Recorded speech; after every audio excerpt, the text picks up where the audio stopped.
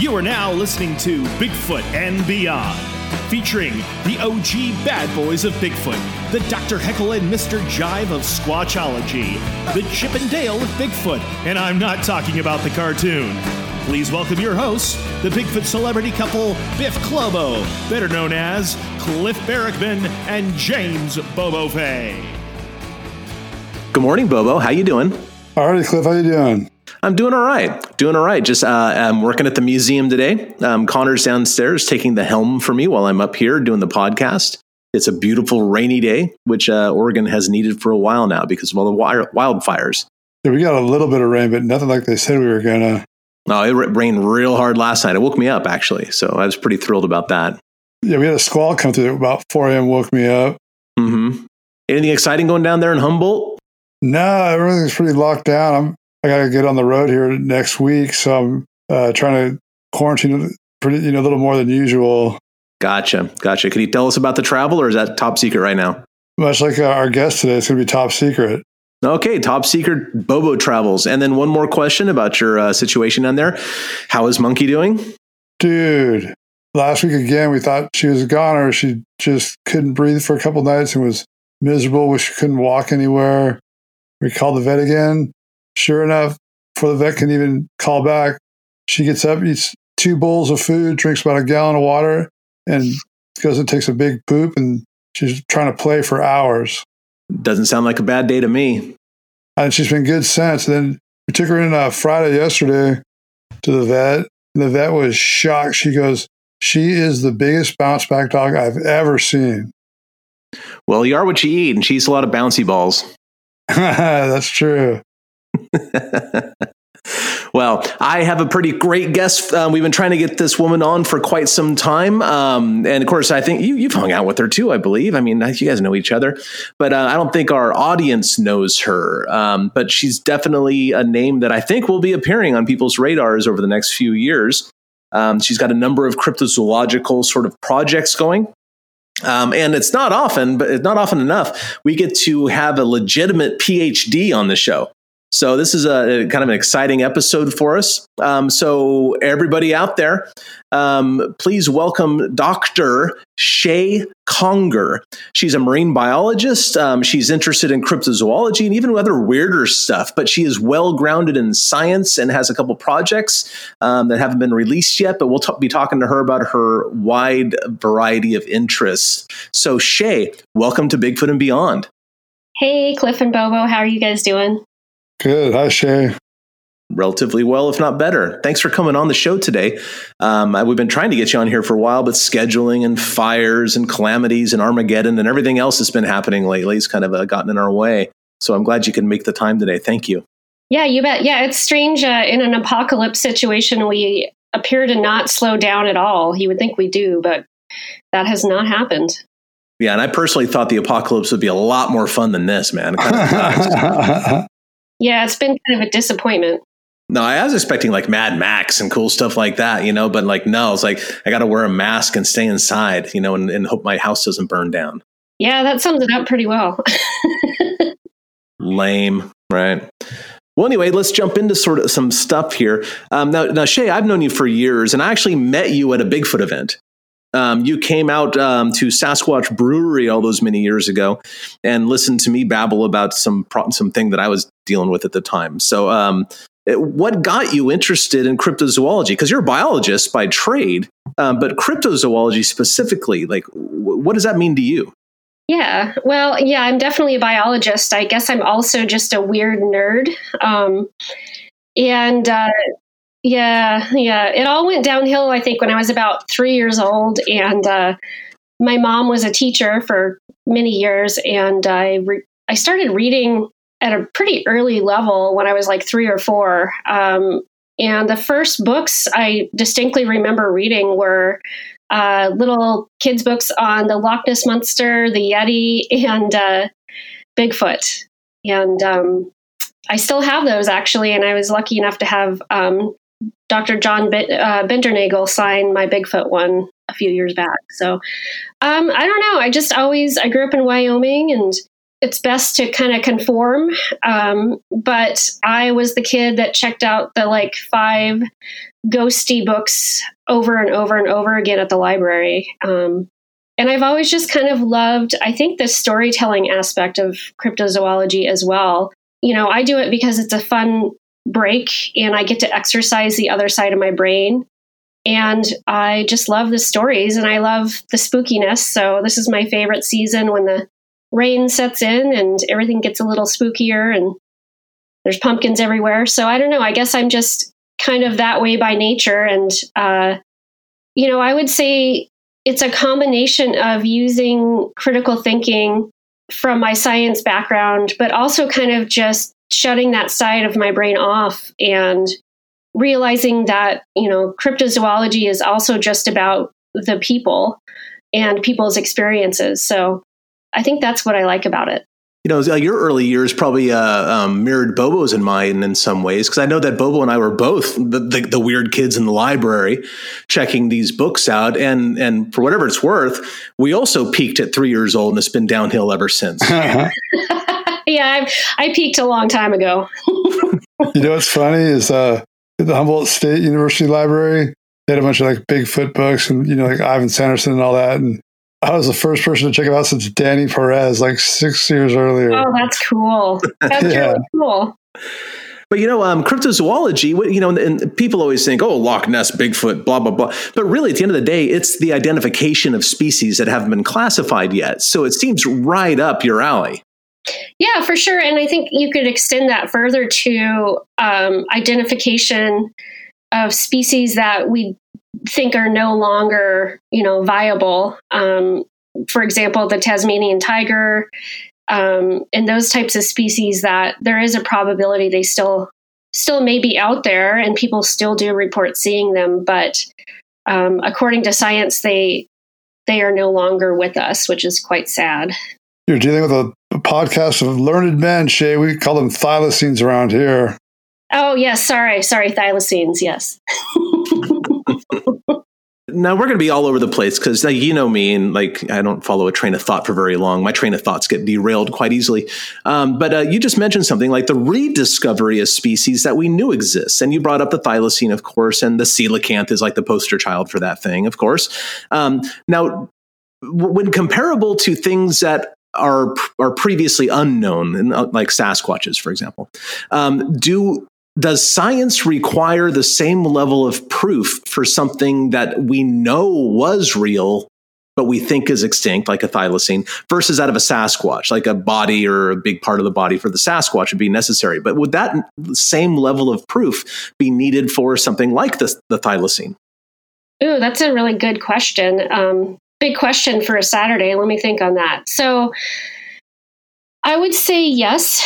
And something that I try to keep in mind and communicate to folks, when we cross into this, science won't accept what's going on and scientists are a bunch of stuck up, whatever, I have a different perspective on that being in the field. And the first thing I would say is that science is not what you would call particularly lucrative. And in many cases, faculty at universities have to provide 50% or more of their own salary through grants. And, I often ask myself the question, when does a job stop actually being a job? Because there's even universities now that are hiring people entirely on their own soft money, meaning that they will hire you if you can provide your own salary. That combined with dwindling funds for science, a lot of competition, people are stretched pretty thin. Many colleagues I know work 70 or 80 hours a week on a regular basis just to maintain their jobs. So as you might expect, there's probably not a whole lot of people leaping to, talk about discovering Bigfoot, et cetera. Even if there is interest there, as a side thing, but not only because of the high competitiveness of the field and wanting to maintain your name, but there's a big risk there that you won't find anything and much less even get funded. So I think that's the divide that we see between science and things like the paranormal or cryptozoology. Yes, there are a lot of people that think it's all hooey and ridiculous, but people are really just trying to do their best to maintain their careers. I think the second thing I would say to that is, science is based, the scientific method itself is based on repeatability. You form a hypothesis, you apply a treatment to a situation, and in theory, anyone who uses your methods should get the same results. So as you can imagine, it's challenging for me to hop on board, especially with the paranormal. And I would say in particular with the paranormal, people who want to apply science to that situation, because they don't really have the right tools to do so. And as we all know, weird things happen and they're very rarely repeatable. So in order to prove that a house is haunted, you would have to be able to perform some sort of an action over and over and get the same result. And so I think it's the same thing with cryptozoology, right? You're based on people's experiences. We don't know everything about what goes on with these types of animals, and there's a lot of questions in regards to how they live, et cetera, if they are out there. And so it's difficult to apply science. And I think that I think we all need to remember that we should just enjoy the whole scheme of talking to people, learning about their experiences, trying to collect evidence. But that pressure to get science to accept something has got to be taken off. And if the right thing comes along, it will. But I think that's kind of a lost endeavor, if that makes sense. It's hard to experiment on things that are so rare and unpredictable as Sasquatches. Now, you mentioned repeatability being a key factor in the scientific method. When it comes to wildlife, though, wildlife are unpredictable at best, and they are under no obligation to do anything that we think they should do. And let's just use Sasquatches as an example. If we have this hypothesis that most people do that Sasquatches do wood knocks, is there a way or maybe a number or a threshold that would be reached under normal field circumstances where one can say, oh, yeah, it is repeatable. It's just that it's 3% of the time? Yeah, I think that's fair. And I will agree. It's often frustrating that wildlife never does what you would like it to. It's like they have a mind of their own. Yeah, they don't seem to care about me. I'll tell you that. I know. Yeah. What about my feelings?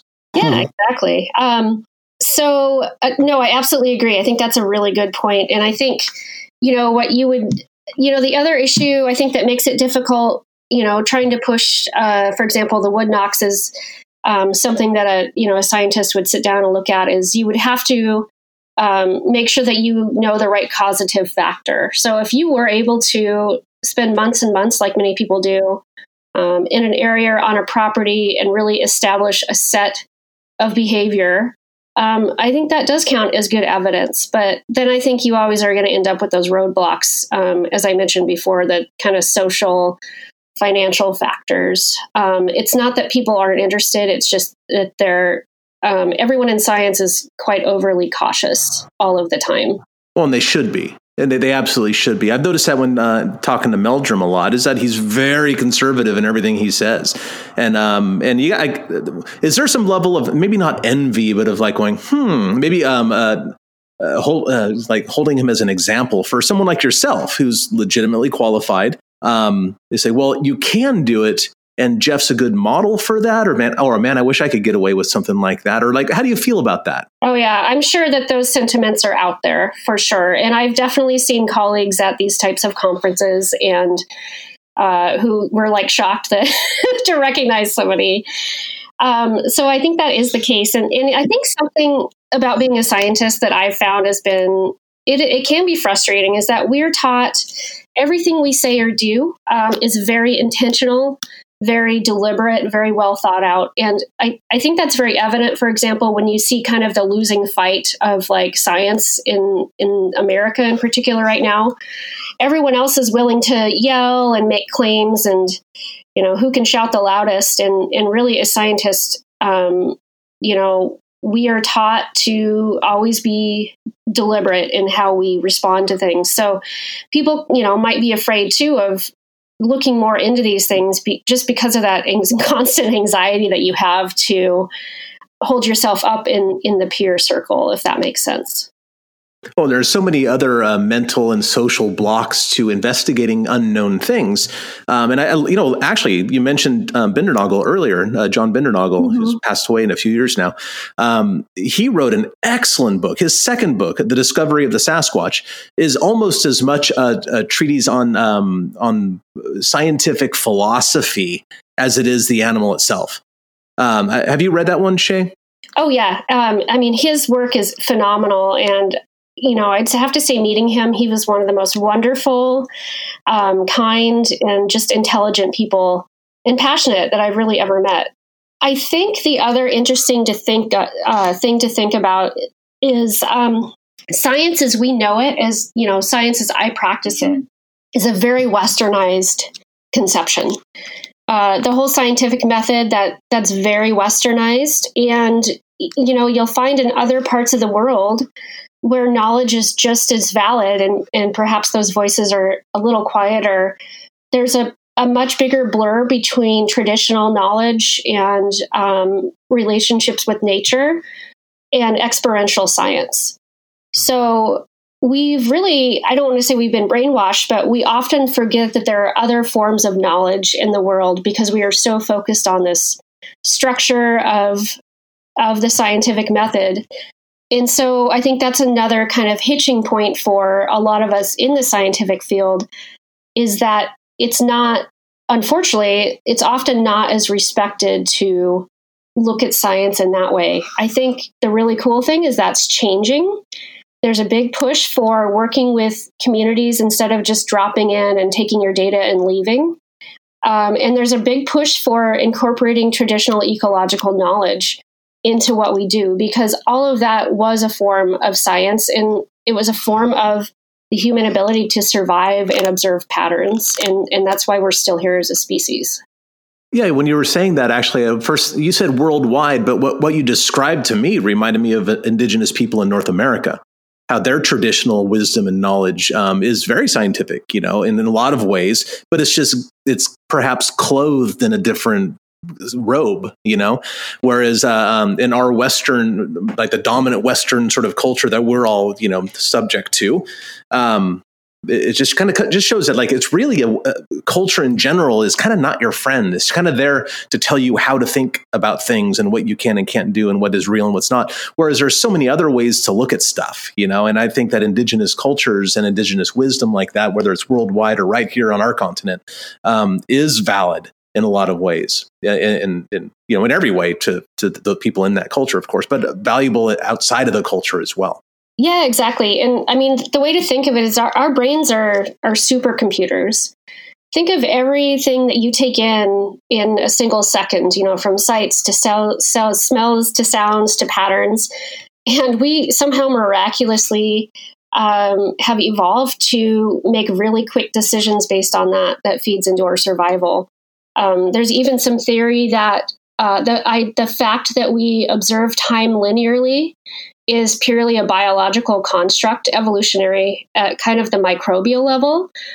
Because if we didn't, it would all be too much. We couldn't survive through space and time. So a lot of how our brains work and how we think our brains work are very different. And science is really great in that it does help you see through that a little bit. For example, it's really fantastic for collecting large amounts of data and applying statistics to it in a way that you get a clear answer without kind of observational bias. But again, we don't really understand entirely how our brains work, et cetera, how the natural world actually works. And so that's the other downfall of science, where it can create a very narrow perspective, if that makes sense. Well, I think it does. I often say in podcasts and whatnot, I literally define science for people when I do presentations, meaning it's not a body of knowledge that's protected. It's actually a method. Like science to me is almost like a verb, right? But second of all, science is a tool. It's a tool. And like any other tool, it's really, really good at a couple things and really lousy at a lot of others. The science can tell you, Newtonian physics. Like, it's really good at that kind of thing, these predictable models and whatnot. But it completely falls apart when you're talking about love, for example. And love is a real thing. We all experience it, right? But science is not the tool for that. And there are many other things that science is almost useless for. And it should be treated like any other tool. You aren't going to go banging a hammer with the butt end of a screwdriver very effectively. Use the right tool for the right job. And science is great at a couple of those things, and a couple of those things are, not so much. Yeah, and it's funny. That's the same analogy I use is, trying to use a hammer to put a screw in a wall. And that is one of my bigger frustrations, I will say, usually by day 2 of, some of these conferences. And, a lot of it is I really go to hang out with just a bunch of nerds who are a little strange like me. But, we're no schmucks. I mean, there's rocket engineers, there's detectives, there's novelists. I mean, really smart people who are in these communities. And the first time I kind of stepped into I remember that first time I went to, when you were presenting, I was actually terrified about who I was going to find at this meeting. And I brought a friend just because of that. And it was like, oh no, it's just regular, super nice people. But I think one of my bigger frustrations, like I said, is, if you get to day 2 of, for example, a ghost conference, people start trying to explain quantum physics as a way to explain paranormal behavior, et cetera. And, it's a lot of arm waving. And so, for example, at a scientific conference, you must be 100% prepared to answer any question anyone poses of you. If you start arm waving, then, you're going to get programs thrown at you. It doesn't work, but it can be a little bit dangerous, when people don't understand what they're trying to point to. And really, nobody does. We don't understand how the quantum world works at all, much less how that would apply to anything beyond the molecular scale or atomic scale. And so it is a little challenging to watch people try and use that as an explanation, because it could be completely wrong and we will never know. It's like trying to explain one unknown with another. Even though quantum mechanics is mathematically somewhat known, I find very often the people describing it don't have a complete understanding of the mathematics. No, it's very theoretical. And by the way, Cliff, do you know why you should never trust an atom? Maybe. Tell me, please, why should I never trust an atom? Well, they make up everything. Oh, yeah. I know I've always got to put a nerdy joke in there, but... You can see why she's my friend, Bose. Yeah. That was Cliff all the way. Yeah. Shea, did I tell you that I just got done reading a book about frogs? No. It was riveting. Oh, that's great. Thank you. Oh, yeah. So I'll get off my scientific platform here, but those are just some thoughts, and that's why I do these things, particularly because they're fun and I enjoy them. And, sometimes thinking too hard sucks the fun out of it. Stay tuned for more Bigfoot and Beyond with Cliff and Bobo. We'll be right back after these messages. Winning season returns at MyBookie. Winning season means doubling your first deposit. Winning season means insane props, epic bonuses, and the craziest cross-sport wagers. At MyBookie, winning season means watching live sports and betting live sports all season long. Rejoice! The NFL has returned. That means action-packed Sundays and huge cash prizes. Get in on the action. Use promo code BIGFOOT and double your first deposit. New players get up to $1,000 in free play, designed to add more excitement to the sports you love and the games you bet. Bet with the best this NFL season for your chance to win big. Use promo code BIGFOOT and double your first deposit. Your winning season begins today, only at MyBookie. Breaking up with your old wireless provider just got a whole lot easier thanks to Mint Mobile.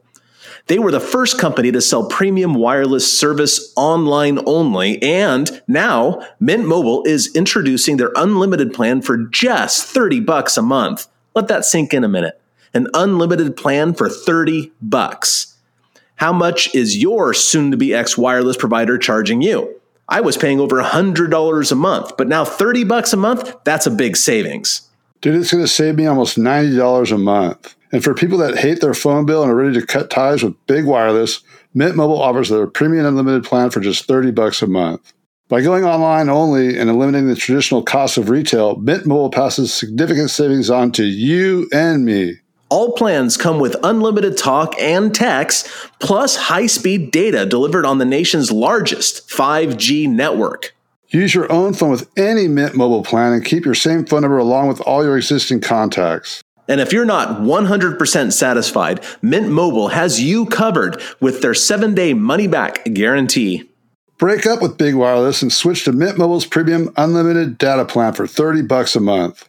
To get your new unlimited wireless plan for just $30 a month and get the plan shipped to your door for free, go to mintmobile.com/Bigfoot. That's mintmobile.com/Bigfoot. Cut your unlimited wireless bill to $30 a month at mintmobile.com/Bigfoot. Well, let's jump into some cryptids in general, and maybe we can do that, Bobs. What do you think? Like, we throw a cryptid at her and she gives us some thoughts on it? Well, yeah, I know she's a marine biologist. So what about sea serpents? That's a hard one to answer because the historical sightings of those fall into a lot of categories. So some of them seem pretty obviously explainable, in terms of, marine mammals or oceanographic phenomenon. Some seem just extremely strange and maybe implausible, but others you can't explain very easily. And you have to be careful about the whole yellow journalism thing, back in the day when people, man, it would have been so great to be a journalist back then. It would have been so fun because you kind of come up with a crazy story and spin it, and that's your center column or whatever. But I think it's definitely plausible. I think there's very large species of things like eels, etc. The giant and colossal squids are absolutely real, and we know very little about them. And they're pretty fascinating and can be quite aggressive as well. So, I don't know. I would love for sea serpents to be real. I think in particular, the reports of like the horse-headed animals are really compelling because I can't really draw an analogy to that. But the ones that are just, kind of above the water, ripples, that it's hard to break that down without having more information. Right. Now, did you pay attention to that story? God, my sense of time has become so elastic as I grow older. But I think it was about a year ago or so. The guys who did the team, I should say, who did the eDNA study of Loch Ness, and they found an inordinate amount of eel DNA. Was that Dr. Adrian Shine? Is that correct? No. He's the guy that lives out there. This is a guy, I think he's from New Zealand. I know Meldrum is in touch with him. Oh, well, okay. So yeah, I know I actually was following that study, and they put another article out a few days ago, I think. No, really? I didn't catch that one. Yeah. So I think there was a sighting and then some more DNA analysis. But yeah, I think that's totally plausible. And the interesting thing about Loch Ness too is, being a marine mammal biologist, one thing I know is that they're quite crafty. So it's totally possible, and I think it's been documented that sometimes seals do make their way all the way up there.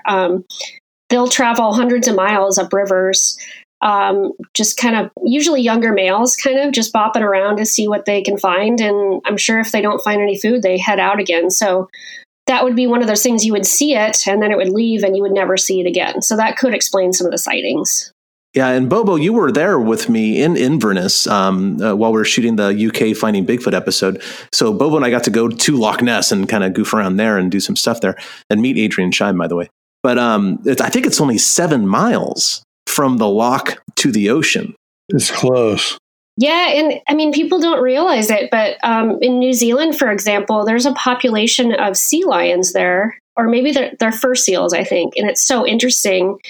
The moms actually take the babies upriver quite a ways, and these little baby sea lions nurse and grow in the forest. And there's actually, you can look up photos of them climbing trees, etc. But they're in this like little secret oasis until they get big enough to really defend themselves, at which point the mom takes them back out to the ocean. So they do some weird stuff. I had no idea about that. That's cool. I never heard of that. That is cool. I would love to see it in person. I'll see if I can find some photos for you guys. I only learned about it a couple years ago, and it just blew my mind.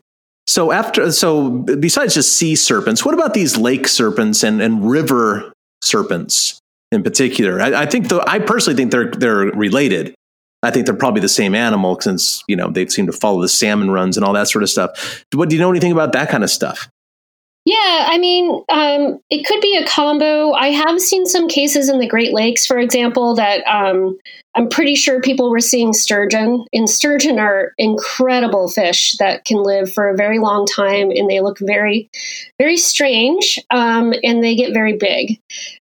So I think that's a possibility. But Cliff, I think you and I have had the same experiences where we've heard stories of these really dark, kind of larger eels in the river systems. And I actually have also heard from folks in the area about that. So, I don't know what they are or what if they're large species of lamprey or something.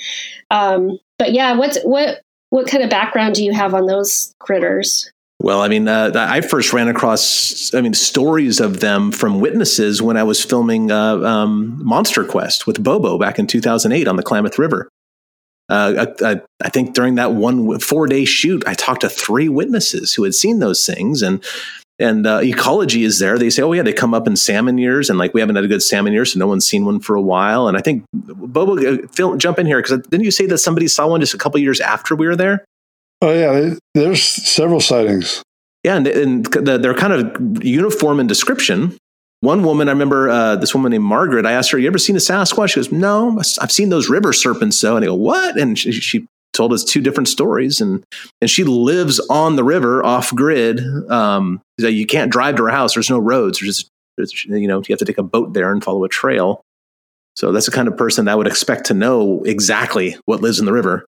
Yeah, and I guess, my thing is what's the point in lying or making, there's no end game to that. But, that's something I'd like to think about more. And, and I think that falls into the category too, where, there used to be a lot more salmon in the Pacific Northwest, and the numbers have really dwindled. So something like that was dependent on large salmon runs, for example, may just not have the signal to go upriver anymore. Yeah, and when you look at, and I bring this up often as well when we talk about these things, when you look at the prevalence of these kinds of stories, these river serpents, and even the lake monsters to a large degree, they fall into a certain latitude, and it's generally here, northern latitudes, essentially. I don't know anything about southern latitudes; maybe they're down there too. But from the central part of California to Alaska, you get stories of these things, and it turns out Loch Ness is exactly in that same zone. Lake Iliamna up in Alaska has something living in it, supposedly, and the Eel River down in California. The Klamath is where I first started hearing about these things. Bobo's taken stories out of the Queets, I think, and Queets and Ho. The Queets and the Ho. Yeah, see, that's part of that repeatability, right? You don't hear stories about black eels down in the Caribbean. So I think it's really compelling, and I think when I start exercising my, biologist brain for cryptids, something like that is completely feasible where, if someone's trying to tell me there's a plesiosaur in a lake somewhere, I mean, first of all, the timeline doesn't match, but they were saltwater animals, so the fact that there may be a lone plesiosaur living in a lake without a population is very unlikely to me. So there's a sliding scale when I kind of think about these reports. Well, and also plesiosaurs, being reptiles, would breathe air. And I just can't help but think that if these things were dinosaurs or whatever, then you would be seeing them a lot more often. Yeah, exactly. In fact, just yesterday, I burst a 5-year-old's bubble about that. Oh, man. So I have no mercy on the youth. I was a teacher. Oh, that's funny. Did you make him cry, Cliff? He didn't cry. So I should try harder next time. Good work. Great work. You didn't do it right. Yeah. You should always smash a child's dreams if you can. Do it early. Yep. Crush it while you can. All right. What's another cryptid, Bobes? Mermaids. Yeah, that's my favorite. So I hate those. Yeah, I think part of it is that I just have really long, unruly hair, so I get it. And talking about mermaids too, I think the fact that they're depicted as these creatures with this really long, crazy hair to me is a red flag, because that would be in your face all the time. It would just be a nightmare. It'd be caught in kelp, and you wouldn't be able to see. So I don't think evolutionarily that makes very much sense. There's also a number of things about mermaids that don't make biological sense to me. But what is interesting about them is their persistence in myth. So, the first mermaid kind of god was back in all the way back to like Macedonia, and those have persisted. And the nature of mermaids tend to be kind of a malevolent trickster. You see them in history as harpies and sirens and kelpies and selkies, and they're really globally prevalent. And so one of my favorite things about mermaids is I think they really represent our relationship with the sea. And having spent time at sea several weeks at a time, it's not that fun, especially thinking back when you're not on a 21st century vessel with a salad bar. I don't think it was that great to be on a whaling ship for 200 days at a time, eating hardtack and being covered in whale oil and soot. So, yeah, and I imagine with the amount of whiskey, et cetera, that was drunk, because that was one of the ways to keep water, because you couldn't drink salt water. I'm sure you were hungover a fair amount of the time also. So, sitting around and telling stories about creepy things was probably a really great way to get by. Creepy things and sexy fish. Right. I mean, it's just classic, like if you were to put people on a boat and ask them to tell stories, that's what you would get. But, there's really not a lot of evolutionary components to what we see a mermaid as that are viable. If there were mermaids, what you would expect to see they would have to have some form of blubber, a lot of it, because their bodies aren't covered in hair. Their limbs would probably be really short and stubby. They certainly wouldn't have a neck, so it would be kind of a fusiform, ugly blob. Basically a harbor seal.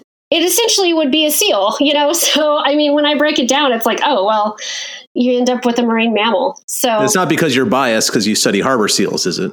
No, but but it would be any marine mammal, a whale, etc. Because there are a number of rules that you have to adhere to if you want to survive in the ocean.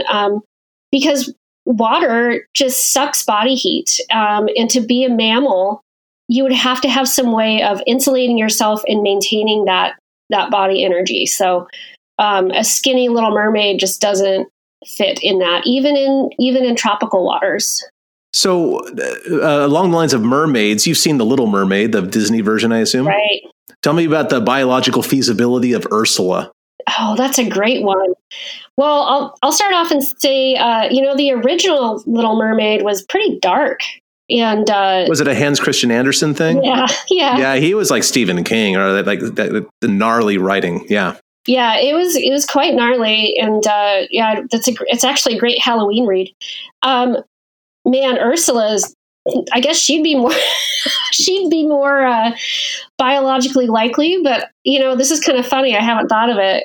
The one red flag for her is animals don't have different forms of symmetry within one organism. So a lot of animals that we're accustomed to have bilateral symmetry.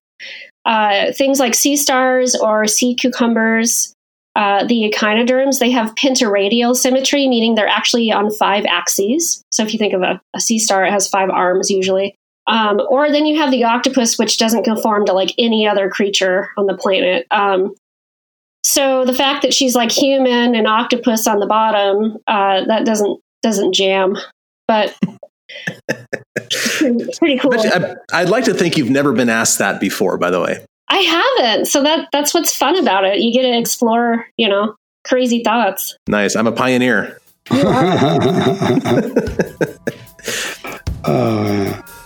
Stay Stay tuned for more Bigfoot and Beyond with Cliff and Bobo. We'll be right back after these messages.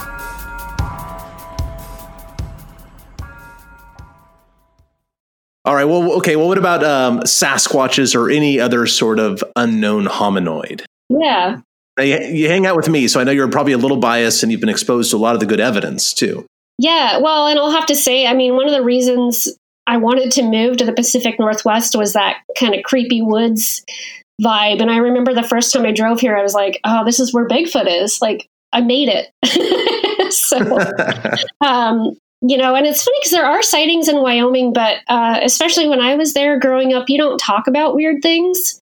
I actually had a small little ghost club when I was a kid, and some of the kids' moms were like, "Oh, we can't be doing that because that's probably satanic." So that was a dwindling group. But yeah, so I think the most interesting kind of unknown hominid is that orang pendek in Sumatra. And the reason I think that's really interesting is because you have orangutans there and people have seen them, and yet people still swear that there's another upright bipedal style of an orangutan there. And that to me makes more biological sense because there's already a precedent for a very similar species. And then when you look at humans, we evolved to be bipedal to some degree over time, although we still seem to be pretty clumsy. But, I think that's really compelling to me, and that's really interesting. And Cliff, I know you know scientists that have also seen these animals. Mm-hmm. Oh, sure. Yeah, and they have a lot to say about what they've seen. One guy in particular saw one in the Marble Mountains, and I had a great conversation via email with him going back and forth, and he was telling me what their diet should be based on what he observed. Like the thick jaws and the muscles and the zygomatic arches and things like that. He was saying, well, they have to be this. They shouldn't be. And I said, well, they've been observed eating this and that. And they go, I don't know about that because what I saw was clearly a chewer, and I don't think they'd be eating meat at all. And I said, well, they do. I can pretty much guarantee they. So it was a really interesting conversation talking to somebody who knew far more than me. He was a PhD in biology, much like yourself, but he knew far more than me about a lot of this stuff. I just had more experience in the Bigfoot thing. So I had something to offer him as well, which is kind of a lot of fun. Well, and that's why we say in science and everything else, like it's important to have these conversations. There's a lot of people in the Bigfoot world, I'm sure you haven't noticed, but they get pretty defensive about their theories or beliefs. And, again, that's, if you're a scientist, sure, you can really back something that you've been working on, but there is no like, oh, well, I don't like what you're saying, so I'm just not going to talk to you or like let you look at what I'm doing. I mean, you don't get, you're spinning your wheels at that point. But I think something, on that note, Cliff, is even the most kind of like herbaceous animals will eat meat. Deer will eat meat. Almost any animal, because food is hard to get out there. And, it's like my chickens, they spend a lot of time eating bugs, but if there was a mouse that got in that chicken coop, they would devour it. Dinosaurs. I know, they are tiny dinosaurs. It's pretty fun to look at them that way, but a lot of the reason I don't trust birds. Yeah, I think we have an evolutionary reason to be a little scared of them, for sure. And I think, it is interesting. There is the whole thunderbird phenomenon, which there's a very different view of what that animal is from the Native American perspective to, the spectrum of what you hear people reporting in terms of just giant birds. And part of me wonders if that little tiny, we evolved from these tiny little marsupial mammals that everything ate. And I think at some point your little marsupial brain triggers and things look a lot more big and terrifying than they are. I've had a great horned owl swoop over my car in the middle of the night, and that was that was one of the scariest experiences of my life. He, his wingspan was the entire vehicle, and you don't realize how huge they are. Yeah, a lot of people experience that in the vicinity of Bobo. He's just a lot bigger and scarier than they realize. Used to be. Yeah. Well, you're what, 6'4", and I always say you're about 7.5 when you wear your personality. I'm down to 6'3" now, like 6'3 1/4 or something. Shrinkage. Yeah. It's been cold. I'll be able to look you in the eye in a few years. Yeah. All right, Bobs, what's another one? Giant ground sloth. Oh yeah. Well, first off, did you guys? I think I sent it to you that they found a totally intact cave bear. Oh, I know about it. It's been all over the news, right? Yeah. So cool. I can't even imagine what it must have been like to be the person that found that. I would have lost it because I really have a big fascination with those big Pleistocene mammals, like mammoths, etc. Yeah, the giant ground sloth. I mean, absolutely. There's a lot of amazing megafauna in North America in particular, and sometimes we take that for granted. We don't think about how cool the wildlife is here. But I guess I don't know if I feel like it's still around. In particular, because it's a pretty friendly giant animal, I think humans would have just eaten it. That's the case for these big birds called, I think, moai in New Zealand. Yeah. And I mean, they called them walking meat lockers. And I mean, I'm scared of ostriches. I'm sure they weren't that friendly, but man, did we eat the heck out of them. Now they're gone. So that's my take on that. That'd be so cool. Those birds are still around. I know. I can't even imagine. Yeah, I'm really all about the whole like bringing back Pleistocene species. I'd spend a lot of time at that facility if they had a zoo or something. Oh, yeah. Yeah, I'm with you on that one. Like, I know there's perhaps some moral questions involved, but, I don't know. Morality can be a little subjective, I suppose. And how cool would that be to see a mammoth? Yeah, it'd be worth it. Or a cave bear. Or, along those lines with the discovery of the cave bear corpse, because it's basically a corpse, people are now saying, well, wouldn't it be cool if eventually we discover a Neanderthal in the same state? Well, you just creeped me out there, man. I just my stomach dropped. I was like, that's totally feasible. It's totally feasible, right? The timeline's right there. And this was brought up to me. I can't remember from whom. But you know how many times these mammoth or, these other Pleistocene sort of mammals are discovered at the edges of glaciers as they kind of melt out, at the bottoms of glaciers, essentially. There may be Neanderthals or even Sasquatches in these glaciers somewhere. And I think that's a viable searching, maybe not method or model, at least, of kind of skirting around the outside of these glaciers, looking for what sort of organic remains might be melting out at that point. Yeah, see, there is an upside to climate change. I live in the Pacific Northwest. It's getting warmer here too. Yeah, no, and that is one of my biggest kind of interests, having spent a lot of time in Alaska. So, I mean, the really depressing story, for example, is that, you had all these explorers trying to find a Northwest Passage back in the day. And it's like, well, guess what? Now there's a Northwest Passage because all of that Arctic sea ice is melting. And so there's people out right now mapping those areas for ship transit.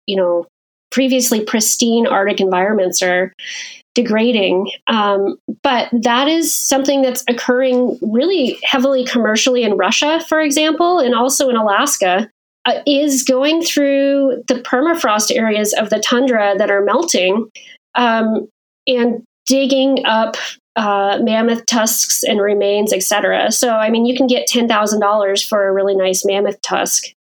Wow. Yeah, there's also stories of people finding the meat that's been frozen and eating it because, I mean, why not? So, yeah, I think there's going to be a lot of strange finds as this kind of warming accelerates and there's more and more people out there because it's, think of yourself as living in the outskirts of Russia, and if you can find a mammoth tusk, that probably sets you for a year or maybe more.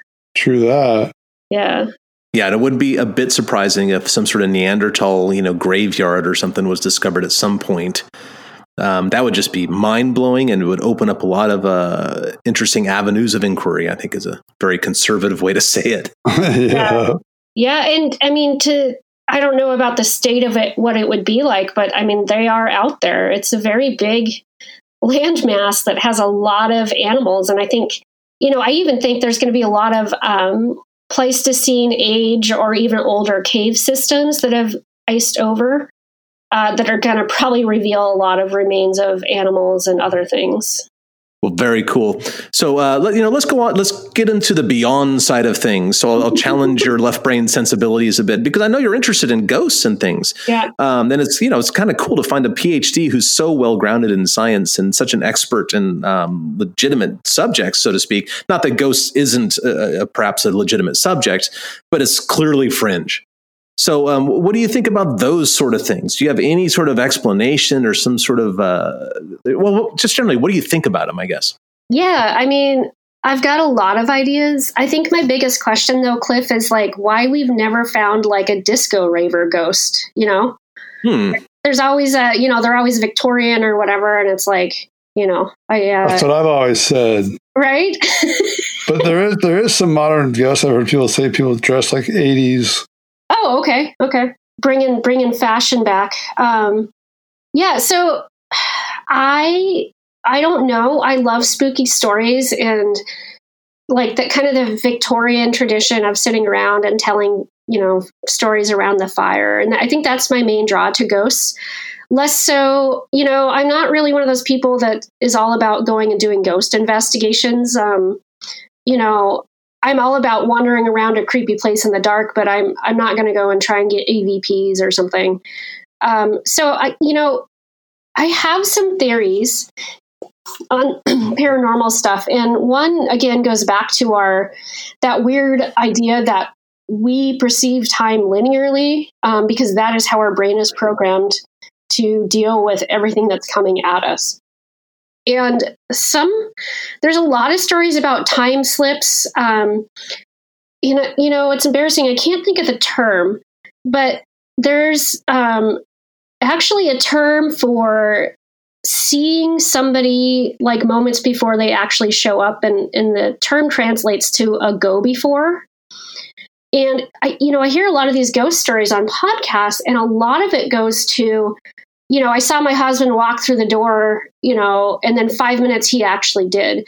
And that's a really pervasive kind of a thing that's occurred for hundreds of years. And so I wonder if somehow ghost phenomenon has to do with we are actually seeing the past or maybe even the future. And maybe it's more likely to see really proximate things rather than far in the past. But there's even reports of seeing ghost mammoths or other strange things that you wouldn't traditionally think of. I'm also really interested in the topics of little people. That is one of my favorite things. I think it's because I am a little person, maybe. But like literally, I'm quite short. But those myths are so pervasive, and there's a lot of really weird consistencies between reports and between traditions. And I don't say I'm in the interdimensional, boat on that, but I think it's a possibility. And I think we only perceive, a few dimensions out of potentially 11. And it's possible there are other things that every once in a while our brain might kind of slip into seeing.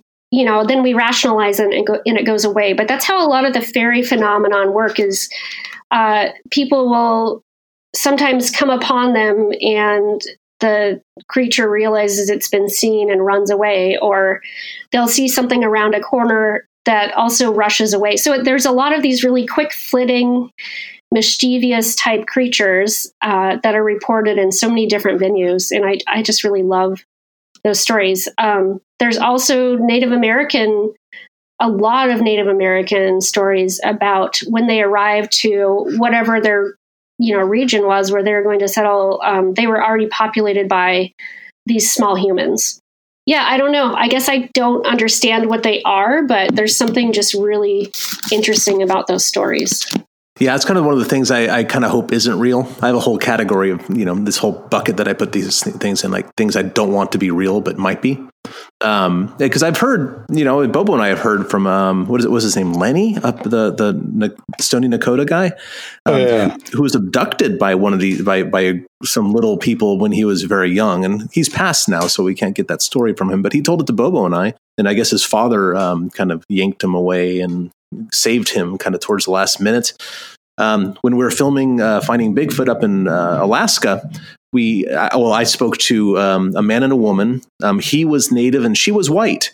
And they both observed a little person. And I don't have a lot of little people stories, but they both described it as, about 2 feet tall, maybe 2.5 feet tall, kind of dark brownish red skin, dressed in total native garb. And it was seen, and then it just immediately darted away at a lightning fast speed. But she was the only white person I've ever spoken to that has seen one. The other people that I speak to who have knowledge of these or have observations of these guys or whatever are always native people, indigenous people in either Canada or North America. But she was actually a white person that had a 2-person sighting of one of these things, and I thought that was pretty interesting. Yeah, it's interesting. And that's the weird thing too about it. There's a lot of those reportings of those creatures that have brown or red skin, which is strange. But and I guess one of my personal experiences, it's not a ghost story per se, but when I was a kid, I had these weird recurring dreams about literal stick figures around the house. They were about 2.5 feet tall, and it's just the dreams were just repeated over and over, where there would be one of these little things and I would look at it and it would dart behind the couch or it would dart around the corner. And they terrified me. I don't know why I had them, but I kind of just tabled that and, didn't really think about it. But I was listening to the Expanded Perspectives podcast this year. This has been 27 years. And there were all these people that reported seeing exactly what I had in these dreams, which is a literal stick figure that was a couple feet tall, although sometimes the height would vary. And they would dart away as soon as they were seen. And there's kind of that feeling of something sinister, like it's watching you, but it didn't want you to see it. And I have kind of a weird theory that, and maybe it falls to the Native American perspective too, of maybe we program our brains over time to put up these firewalls, and I think we're barely able to perceive them. And over time, as you get older, you're less and less able to see them, which is why a lot of kids maybe have these experiences and adults don't. But it's almost like, I wonder if it's your brain barely being able to process what you're seeing, kind of like when you, back in the day when you'd play like an RPG and you'd have to watch the environment load, over time. And, maybe what we're able to see is just this very base part of this creature before that experience shuts off. I don't know. It's really eerie to me. And, like you said, Cliff, there's so much malevolence in these reported with these small creatures, from, feelings of dread to just outright horrible experiences. And I don't know why that would be. It's funny that a tiny creature is more terrifying, in terms of experience than seeing an 8-foot Sasquatch. I talked to these Navajos. I talked to 2 of the 3 guys. They swear they're at this campfire. They fell asleep at the fire. And he woke up. The one guy woke up to being dragged by 2 little people by his pants, dragging him off into the bushes. He started screaming and kicking, and it took the other guy to get up and run over there and had to grab some firewood and start bashing with it. And they had to fight the things off. They were like small, but they were really strong. Yeah, that's like my worst nightmare. Yeah. Now, Melissa had this experience when she was young, and you'd have to ask her the details next time you see her. But she remembers being very young in her room, and I'll take a stab, maybe 3 or 4 years old or something, and seeing very tiny people, like 6-inch tall people in the room, kind of walking around like wearing overalls or something ridiculous like that, like wearing red overalls, like Smurfs or something. And she always thought that was really weird and just kind of wrote it off as, this weird, trippy brain kid thing, right? Because kids imagine and experience a lot of things that adults don't. And it was 20-something years later, she happened to mention them to her sister, and her sister had the exact same experience, but they had never spoken about it for decades. And that's very eerie. This stick figure thing, I don't know if I've ever even told anyone until, I heard that podcast, and it was like, oh, wow, this isn't some just wild thing. It's a common experience. But yeah, I don't know, and I don't know if it comes down to like location or whatever. The house I grew up in, I had lots of strange things happen to me. My parents never believed me, but I was a weird kid that I would always try and catch leprechauns. I would set a leprechaun trap, on every St. Patrick's Day. And I have this really distinct memory. I had a friend over and it was St. Patrick's Day. We were about to go downstairs. The whole family was upstairs. We were about to go downstairs and we heard this kind of hollow noise. And I had this big red, it was like a giant exercise ball. And I also happened to have a set of those really chintzy, bow and arrow sets with the suction cup arrows. Yeah. Yeah. Right. But they didn't stick to anything. They totally sucked. I actually think I got those at Reptile Gardens in Rapid City, South Dakota or something, very, very 80s, 90s. But we went down, it shocked us as to what this sound was. We went down there and there was an arrow that was stuck on the ball that something or someone had shot onto it. And it wasn't me. Nobody was downstairs. Just a really weird, almost kind of like a playing back at me for trying to catch a leprechaun or something. But I also heard really briefly when I was down there, the sounds of a party for just a couple seconds, glasses clinking, people laughing, and music. In my dog was actually on my bed and he looked up and kind of woofed at the other room. Weirdly enough, my mom was down there putting me to bed and she didn't hear it. We also had a lamp that would go off and on and actually turned itself on when it was unplugged and that type. So there was some kind of weird activity, but it was all just so strange. And just, it's, how do you even explain any of that? It doesn't make sense. And it's all kind of dumb when you think about it. Well, weird things happen to kids, and I think kids should be listened to for, by and large. They see things that perhaps the rest of us don't, and it's just because we don't see it doesn't mean it's not a reality, at least for them, or even beyond them. Kids are terrifying, especially when you read some of those scary things that kids say. I don't know. I'm good on kids. Yeah, it's like Stephen Colbert says, I don't trust kids. I think they're here to replace us. That's exactly right. Yeah. Yeah. So what sort of projects? Do you have anything coming out that our audience might want to be paying attention to over the next couple of years or anything? Or what do you got going? Yeah, well, I've got a couple things. I have a little cryptozoology shop on Etsy now that I'm trying to get going, but it's mainly for fun. So it's Dr. Conger's Cryptid Company.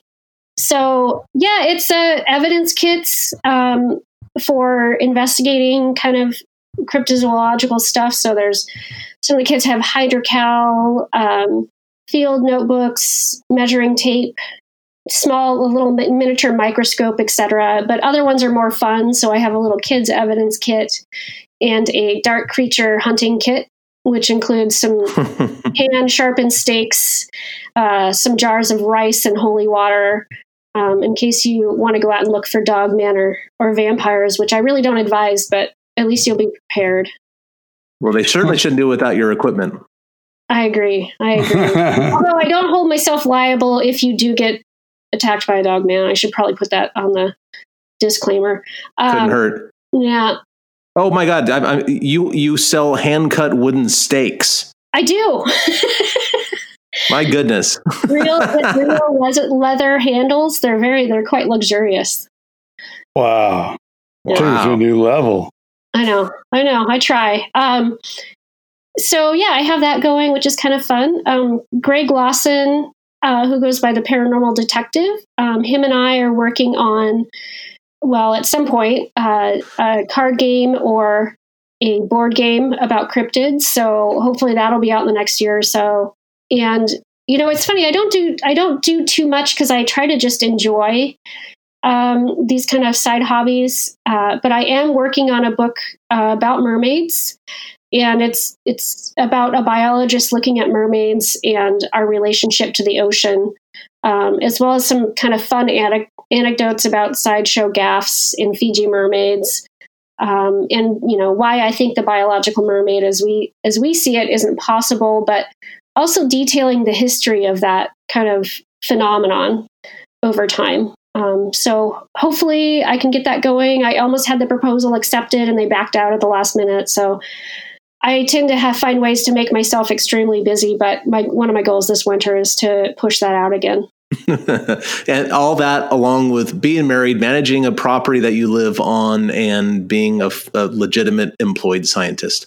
Right. Yeah. I mean, that's all. And, Cliff, I think I told you too, I've been volunteering lately to try and get animals out of the burn zones in Oregon. A lot of animals were left behind because that evacuation happened at night. So we've got a pretty awesome crew of us going out there and trying to save mainly kitties that are just abandoned, and their owners are missing them very much. So yeah, I don't. Oh, and I also sell rain barrels. So I don't know. I don't really slow down very well. Apparently not. I'm glad you found a little bit of time to talk to us today, because it sounds like no wonder it was so hard to schedule something. Yeah, I know. I'm just I can't decide if I'm ADD or just overly passionate about 100 things. Maybe that's the same. I'm not sure. I don't know. So they're both. Yeah, probably.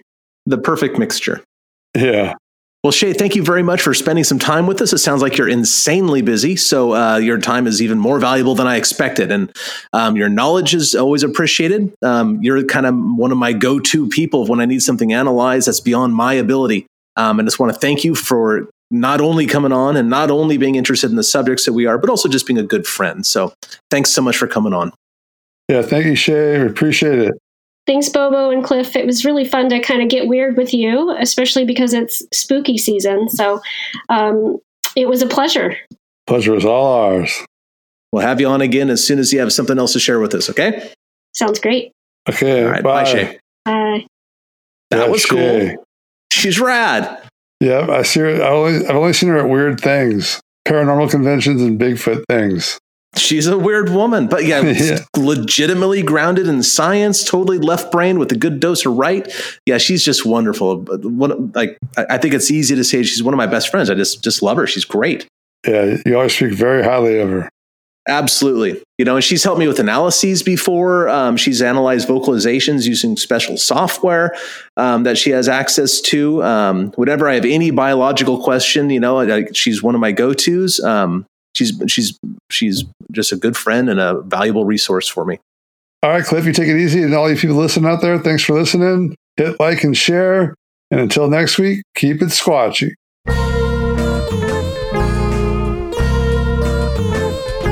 Thanks for listening to this week's episode of Bigfoot and Beyond. If you liked what you heard, please rate and review us on iTunes. Subscribe to Bigfoot and Beyond wherever you get your podcasts, and follow us on Facebook and Instagram at Bigfoot and Beyond Podcast. You can find us on Twitter at Bigfoot and Beyond, that's an N in the middle, and tweet us your thoughts and questions with the hashtag Bigfoot and Beyond.